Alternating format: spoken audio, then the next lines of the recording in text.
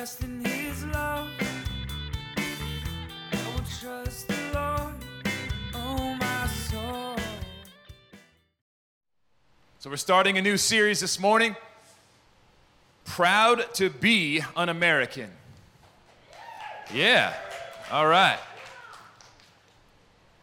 So at some point, Jake's gonna get that one song that Lee Greenwood? Just get the chills, you know. I'm not gonna try to sing it. I was about to, no. There's a cool song called Proud to be an American. But as we have been doing for the last several months, I feel led and compelled even just to speak straight to some of the issues and concerns that almost not even by choice, by force, we have to look at every day. And right now, the upcoming elections are in the forefront, in part for good reason. But one of the interesting and I think clear and disturbing messages that has been coming our way for a while, but 2020 for some reason has just highlighted it big time, and we're not going to go into all of it today. We talked about it a little bit in the last series, but there's a message coming our way that America itself is a failed experiment. That we're told that America is bankrupt of morality, can't be a light on a hill, as the founding fathers said or believed in dreams. But rather it's a nation that's hopelessly, irredeemably racist and sexist. And there's an appeal right now in our country that's close to revolution, where some, if not many, are attracted to this idea that we get rid of those American ideals that we've had for so long, because they failed so many and oppressed so many others. We just need to start over. Listen for that language, it's out there. Strong sentiments that whatever values are old or traditional or been with us for a while, we've espoused them for a long time, we need to get rid of them. And that is utterly nonsensical. And I don't say that with any attempted arrogance or rosy-colored glasses to pretend that America's perfect. It's always perfect. No, it's not. Humans are involved, so it's never going to be perfect. And it hasn't ever been perfect. Because where humans are involved, we know what we do. We mess stuff up. We're not perfect. We're sinners. So there are sins in our country's history. There are sins today.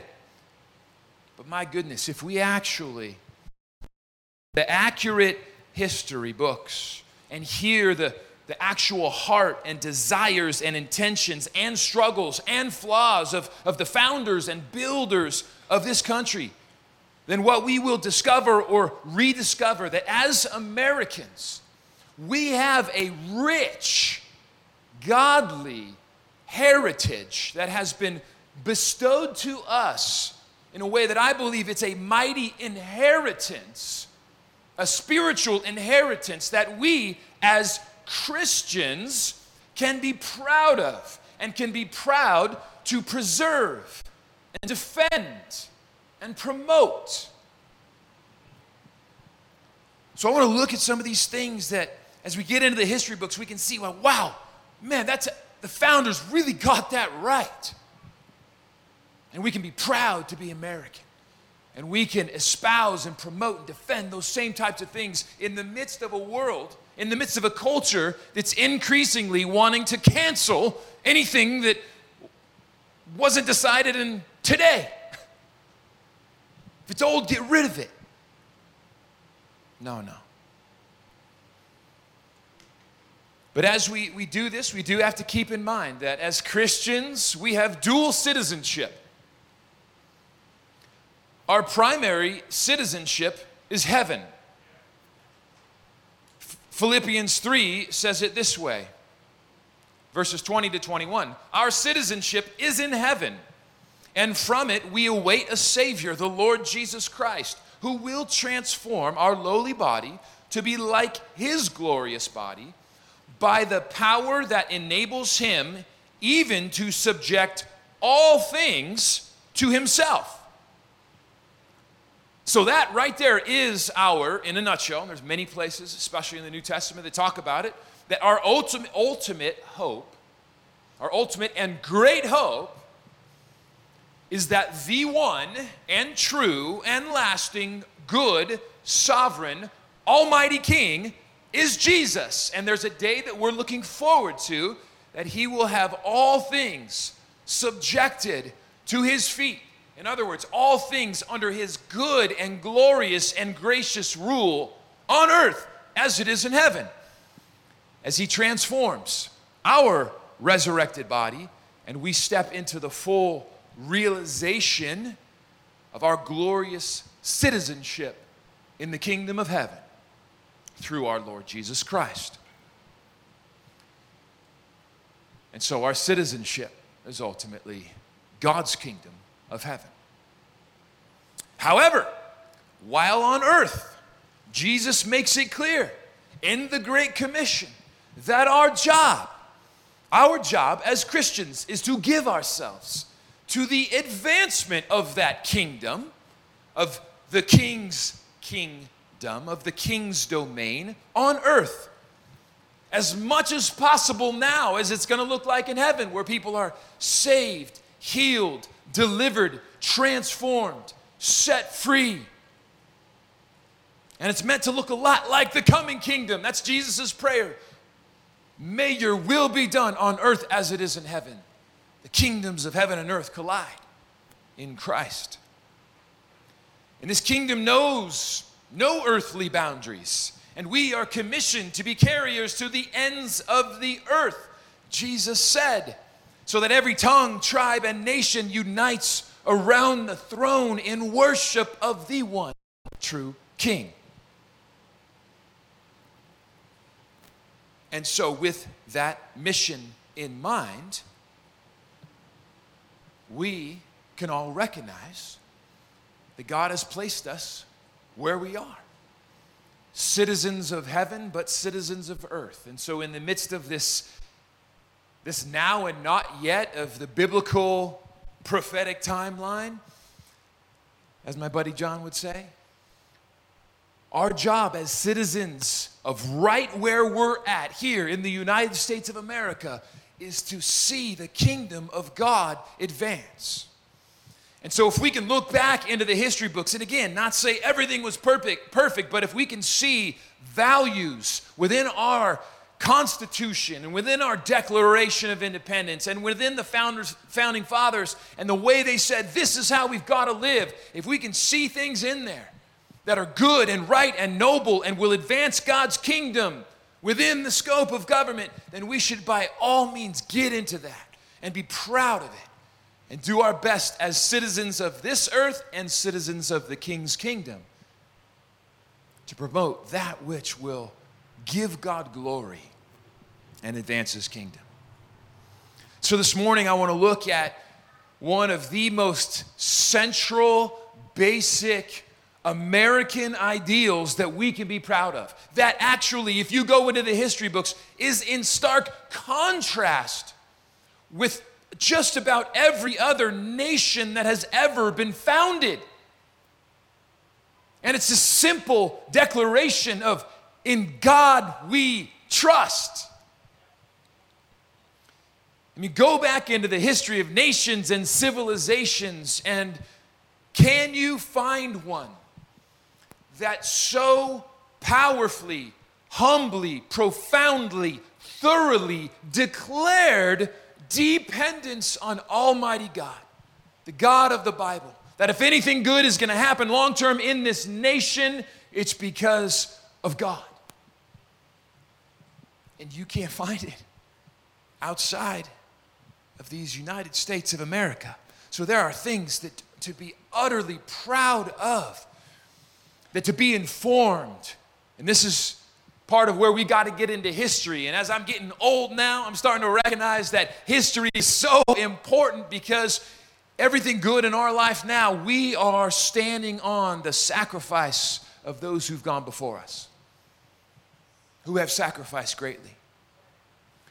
And so to know the accurate facts of our history is so crucial, because that is part of what's missing in our world right now, where so many are led astray because they hear a little meme, a little soundbite, a little tweet, and they hear a narrative that grabs their emotions, and takes them down a path that is destructive, not based on facts. So in this series, I want to take us more than I typically do into the history books and let us hear from our founders and our builders some incredible ideals that we could be proud of.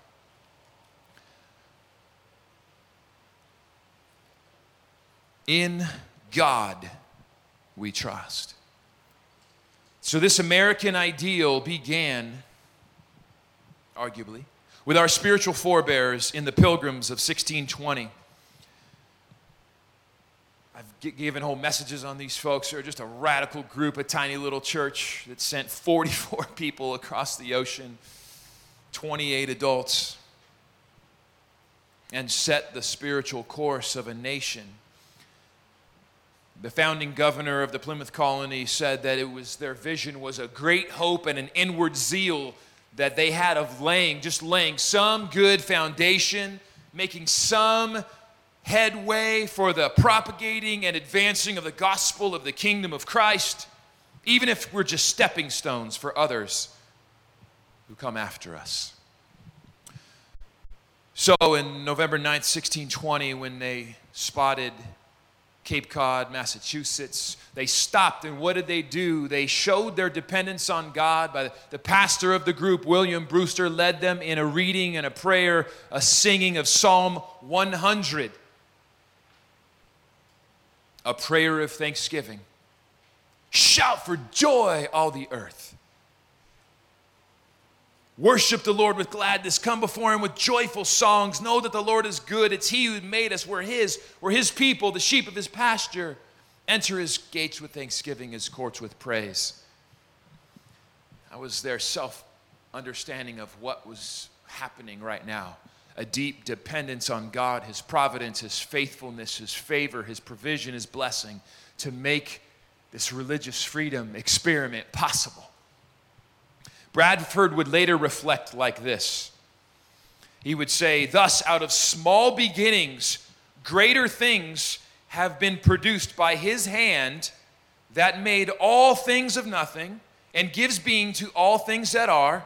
And as one small candle may light 1,000, so the light here kindled hath shone unto many, yea, in some sort to our whole nation. Let the glorious name of Jehovah have all praise. That's the governor of the first colony of Pilgrims, and what is the underlying kind of default posture? Give God glory. In God we trust. On God we depend for everything. By his hand that makes all things out of nothing. That's an echo to Romans 11:36. For from him and through him and to him are all things. To God be the glory forever. That is the spiritual foundation that our forebears breathed. In him we live and move and have our being. And they just breathed this utter dependence on God. And that ruminated and saturated the spiritual soil of the colonies for 150 years, to the point that at the First Continental Congress in 1774, we see it come to fruition in a document that forever changed the course of history. On September 4th, 1774, 2 years before the Declaration of Independence, delegates from across all 13 colonies arrived in Philadelphia to convene the very first ever Continental Congress. Many icons were there: George Washington, John Adams, Samuel Adams, John Hancock, Patrick Henry, among others. But the atmosphere was tense, fearful. Rumors were circulating that very day that the British had just started to bomb Boston with cannons. Revolution and rumors of war, possibility of war, was just thick in the air. But it's a fearful bunch. I mean, this is 13 tiny little colonies face the specter of the most powerful military force on the planet at the time. There is much to discuss, and the hour is late. Yet before getting down to business of the day, Thomas Cushing from Massachusetts makes a motion that they begin the time with prayer. But some objected because of the fact that there were various denominations present. And so how do you pray when there's different kind of thoughts and perspectives and ways to pray? But Samuel Adams stood up and he seconded the motion, and he declared that, and he was very well respected, and he said that he could hear from any gentleman of piety a prayer. Any gentleman of piety and virtue who was at the same time a friend of this country, let him pray. And he nominated, across denominational lines, a local pastor in the area, local Anglican pastor named Jacob Duché. And Jacob Duché, like good Anglican pastors of the time, when called to pray upon, they open their common book of prayer, which is pre-described for the date. The prescribed reading for the day, and this is where it gets kind of beautiful, happened to be Psalm 35, which says this: "Plead my case, O Lord, with those who strive with me. Fight against those who fight against me. Let those be put to shame and brought to dishonor who seek after my life. Let those be turned back and brought to confusion who plot my hurt." And then, breaking script with typical Anglican ways of liturgy, he burst out in an extemporaneous prayer, and this is part of what he said. "O Lord, our heavenly Father, high and mighty King of kings and Lord of lords, who dost from thy throne behold all the dwellers on earth, and reigns with power supreme and uncontrolled over all the kingdoms, empires, and governments. Look down in mercy, we beseech thee, on these our American states, who have fled to you, to thee, from the rod of the oppressor, and thrown themselves on your gracious protection, desiring to be henceforth dependent only on thee. We ask this through the name and merits of Jesus Christ, your Son and our Savior." Afterwards, John Adams was so moved by this prayer and how different it was from what might be a normal Anglican prayer. He described in a letter to his wife Abigail, "Mr. Duché appeared and read several prayers in the established form, and then read the scripture for the 7th day of September, which was Psalm 35. And you must remember that this was the next morning after we heard the horrible rumor of the cannonade of Boston.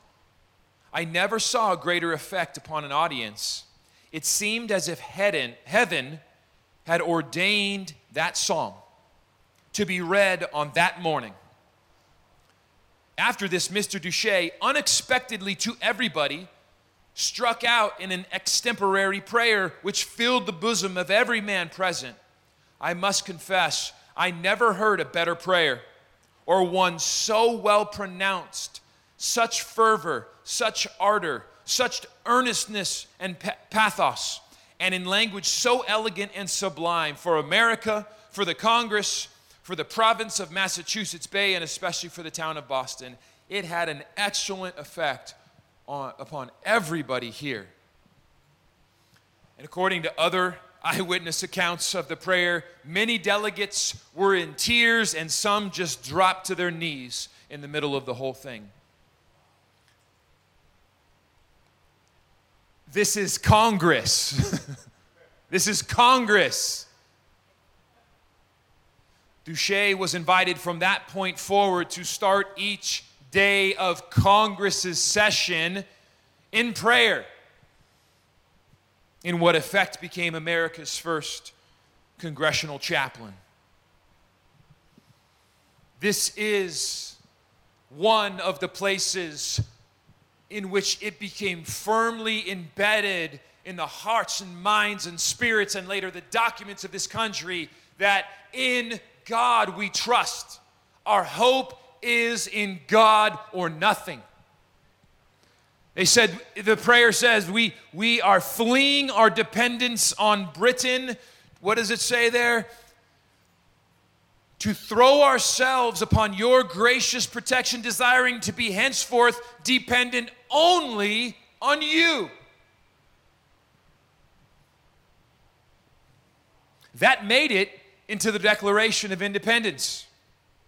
That sentiment right there, that we are separating our dependence from Britain and we are casting ourselves wholly dependent on you. That is a radical way to start a nation. But you can hear it in the Declaration of Independence. The Declaration of Independence was an independence declaration of independence from Britain and declares our dependence on God. I'm going to read a couple of the paragraphs from it and just listen to the language that maybe was birthed in that moment of prayer where even John Adams said, the Holy Spirit showed up. God showed up. And all of us were affected. All of us were, he pierced our hearts. And listen to 2 years later, the official document that came out of that Congress. The unanimous declaration of 13 United States of America, when in the course of human events it becomes necessary for one people to dissolve the political bands which have connected them with another, and to assume among the powers of the earth the separate and equal station to which the laws of nature and nature's God entitle them. And it goes on famously, so we hold these truths to be self-evident, that all men are created equal. They are endowed by their Creator certain unalienable rights. That is the casting of dependence upon God. Cast off the bondage of Britain and cast ourselves on God. And then it goes through a list of abuses by King George II, the tyrant of the time. And it concludes with this: we therefore, the representatives of the United States of America, in General Congress assembled, appealing to the Supreme Judge of the world for the rectitude of our intentions. You hear what that's saying? We're casting ourselves on God, saying, God, if our intentions are pure, bless us. This is a humility saying, we know we don't have it all together, but we know that being dependent on Britain is not the way to go. So we're casting ourselves, we're taking this bold step of faith to start a nation and say the only thing we can be dependent upon is you. So if there is a purity in our intentions, God, then bless it. And it goes on to say, and for the support of this declaration with a firm reliance on the protection of divine providence, we mutually pledge to each other our lives, our fortunes, and our sacred honor. That's basically a prayer. Like the Declaration of Independence is basically a declaration of prayer dependence on God. Saying, if this is going to work, wow, do we need you, God. We're doing our best to write a document that reflects the values of humanity based on who we know you to be, but we need your help and protection and provision. Bless us if we're on the right course.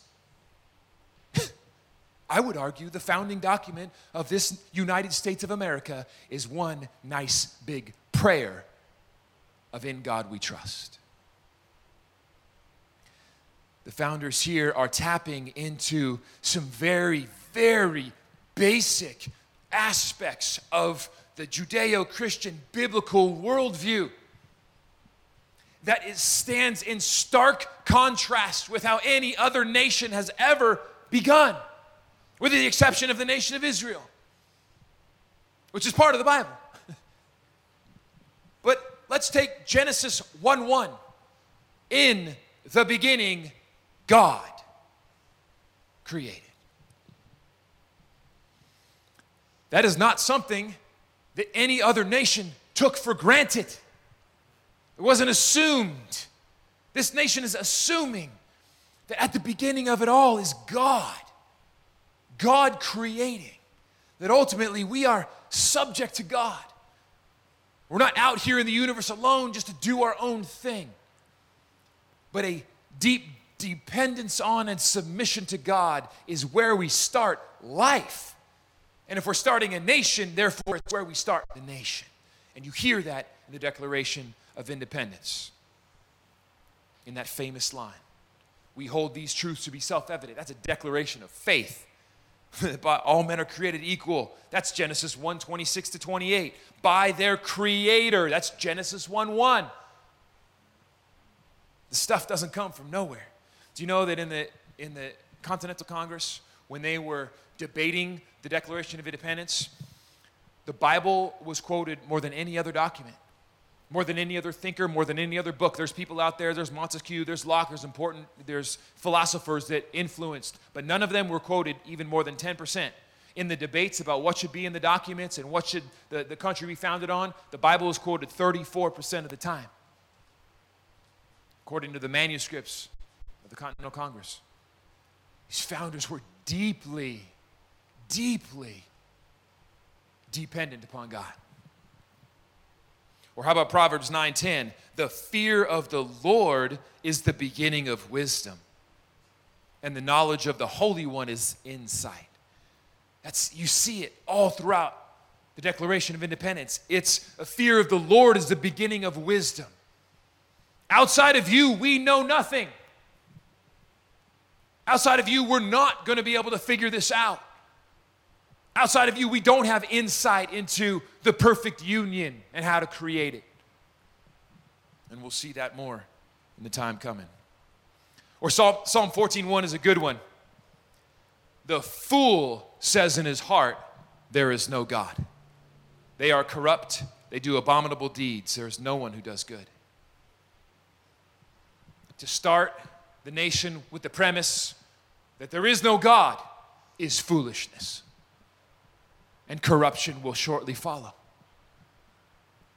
And I believe for us, for such a time as this, that's a basic premise right there. That as we see in our nation a strong segment of the population grabbing on to this idea that there is no God. We don't need God in our nation. We can start over and get rid of all the things that have to do with God. And that's where we can push back and say, show me a country that's worked out well for. What you'll find, if you honestly look into the history books, is just genocide and atrocity almost every time. The fool says there is no God. About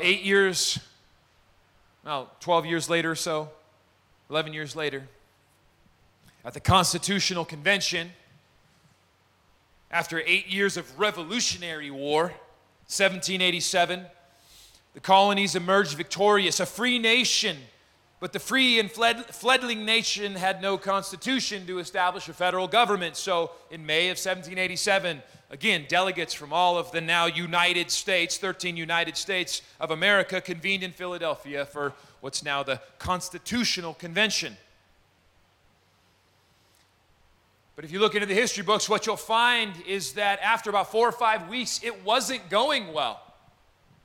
There were very sharp disagreements from the delegates. Those icons that we know of vehemently disagreed with each other, and serious discord was happening.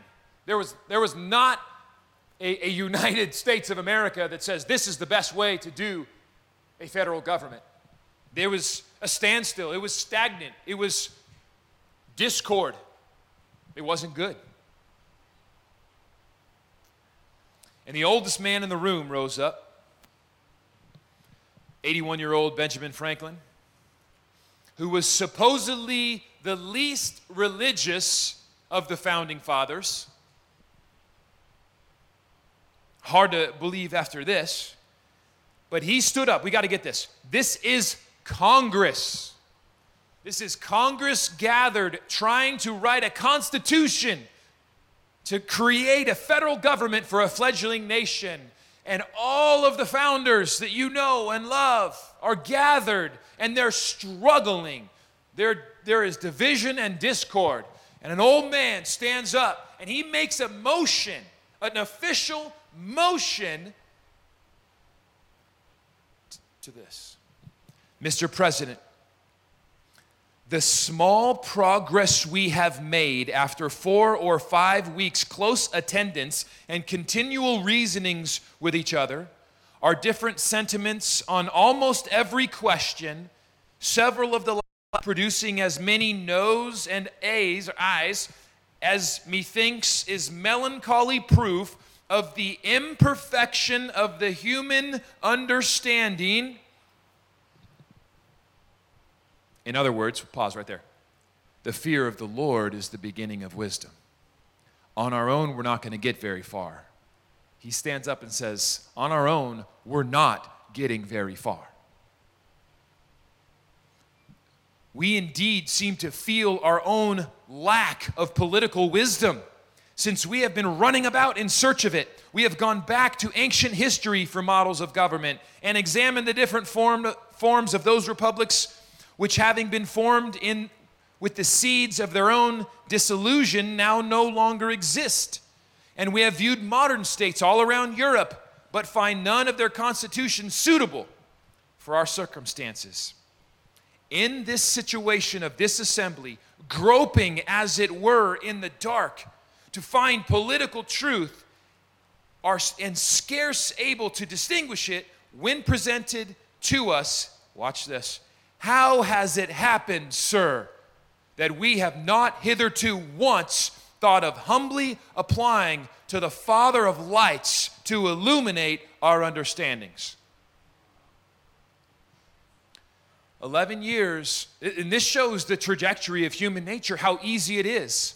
11 years ago, 13 years ago, when a motion was made, hey, we should start this Continental Congress with prayer, and Pastor Jacob Duché prays after John Adams seconds the motion, and the Holy Spirit shows up and changes all of their lives, and they put forth a Declaration of Independence firmly dependent on God. And Benjamin Franklin stands up, supposedly the least spiritual of all of them, and says, we've lost our way. What are we doing? We forgot where we've come from already. He goes on. In the beginning of the contest with Great Britain, when we were sensible to danger, we had a daily prayer in this room for divine protection. Oh, that's a powerful phrase right there. When you're scared and you know you need God, we're quick to go to Him. But when you have success, it's easy to get prideful and forget your dependence and kind of leave Him behind. And Benjamin Franklin calls out the founders on that. Our prayers, sir, were heard, and they were graciously answered. All of us who were engaged in the struggle must have observed excited. All of us who were engaged in the struggle must have observed frequent instances of a superintending providence in our favor. So he's saying, look back at the revolution. All of us can see how many times it must have been God. Have we now forgotten that powerful friend? Or do we imagine we no longer need his assistance? This is Congress.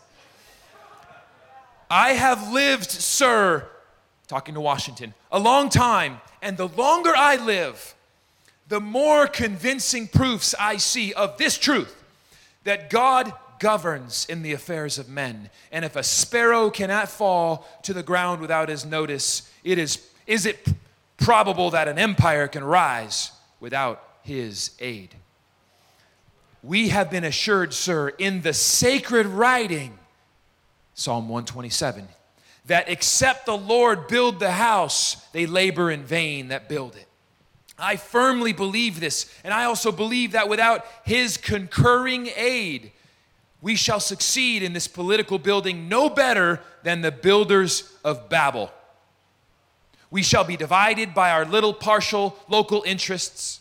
Our projects will be confounded, and we ourselves shall become a reproach. I therefore beg leave to move that henceforth prayers imploring the assistance of heaven and its blessings on our deliberations be held in this assembly every morning before we proceed to business. Yeah, Ben. Go, Benny.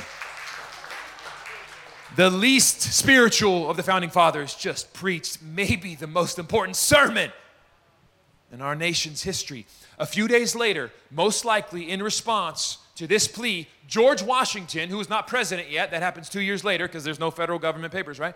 So he was elected president of the Constitutional Convention. So what does he do with his power? He says, delegates, we're going to church. And he takes them to a local church right there in Philadelphia, where William Rogers sees, and can you imagine this pastor just doing his church service, and all of a sudden he sees the United States of America Congress roll in. He just got a little nervous. And he prays this prayer over them. O Lord, as this is a period with big events, impenetrable by any human scrutiny, we fervently recommend to thy fatherly notice that body assembled in this city who compose our federal convention. Will it please thee, O eternal I am, to favor them from day to day with thy immediate presence? Be thou their wisdom and their strength. Enable them to devise such good measures as may prove happily instrumental for the healing of all divisions and the promoting of the good of the whole, that the United States of America may furnish the world with one example of a free and permanent government, which shall be the result of human and mutual deliberation, and which shall not, like other governments, whether ancient or modern, spring out of mere chance or established by force. We close this, our solemn address, by saying, as our Lord and Savior Jesus Christ has taught us, our Father who is in heaven, hallowed be thy name. And Washington led the delegates in the Lord's Prayer. And then they all returned to Independence Hall to get to work on a document that soon emerged with this as the opening line. We, the people of the United States of America, in order to form a more perfect union. So after 5 weeks of discord and division, old man Franklin gets up, calls them to humble themselves before God and pray. Washington takes them to church as a group. He says, Congress, we're going to church.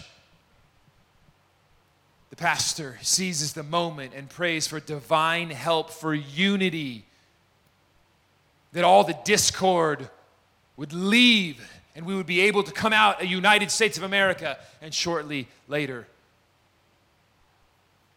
the Constitution is birthed in the opening line. We, the people, in order to form a more perfect union. James Madison is often called the father of the Constitution. And he later reflected on these events taking place. And this was his take. The real wonder is that the Constitutional Convention overcame so many difficulties. And to overcome them with so much agreement was as unprecedented as it was unexpected. And here we go. It is impossible for the pious man not to recognize in it a finger of that almighty hand, which was also so frequently extended to us in the critical stages of revolution. In God we trust.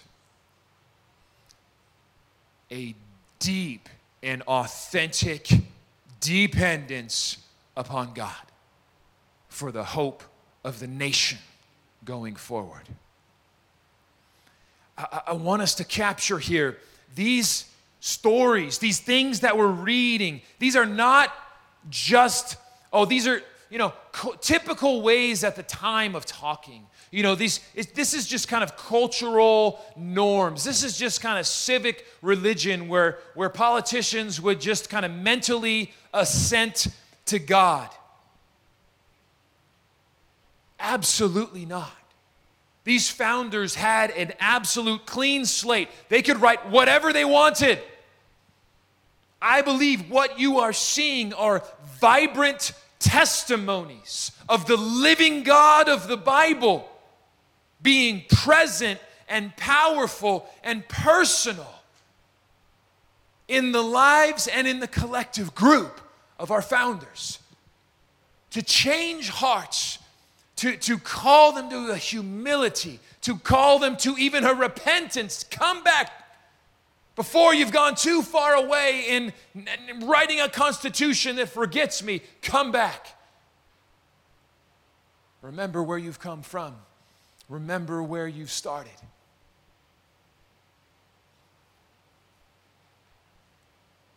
I believe they lived out 1 Peter 5 and 6. God opposes the proud,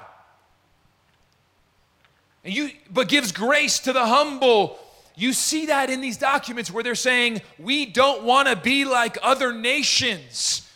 In what way? In primarily saying, we don't need God, or God doesn't exist, or we can do this without God. We are putting God right in the front and center of our conversations. We've got to pray at the beginning.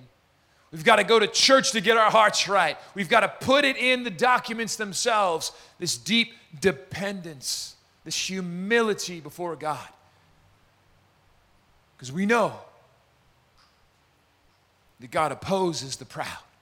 If you want to do it on your own strength as an individual or as a nation, it's not going to end well, ever. Life is meant to be lived in deep dependence upon, submission to, connection to God, His goodness, His blessing, His power.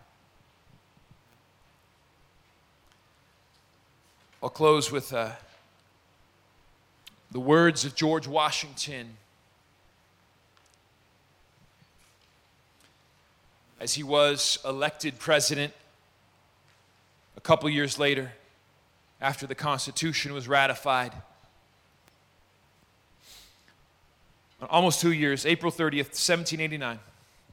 George Washington's taking the oath of office as the first president of the United States. By his choice, setting precedent, he took the oath, putting his hand on a Bible, opened it to Genesis chapter 49,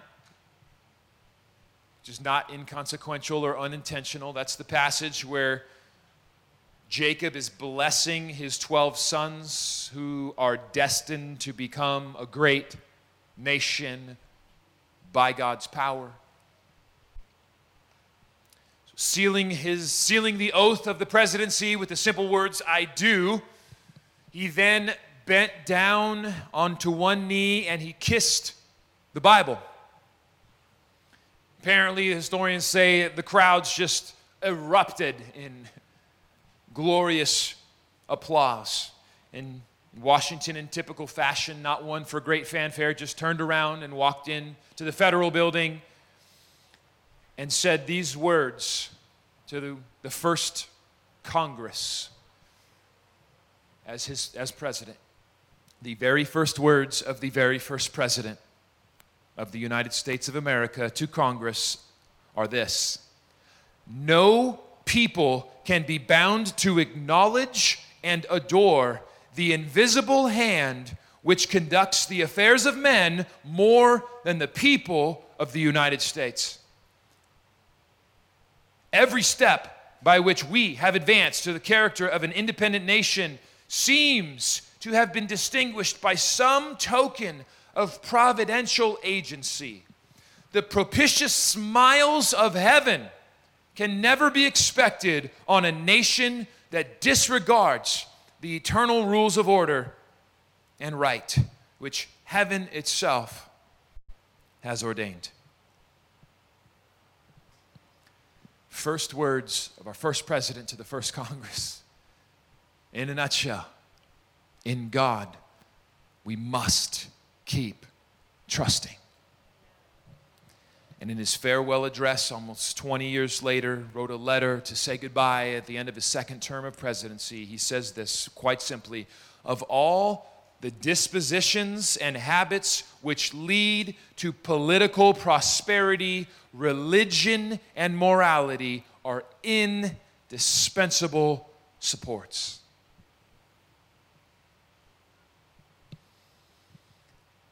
So he began his presidency and he finished his second presidency, and among other things, as he said farewell, he said, in God we must continue to trust to have any hope as a nation.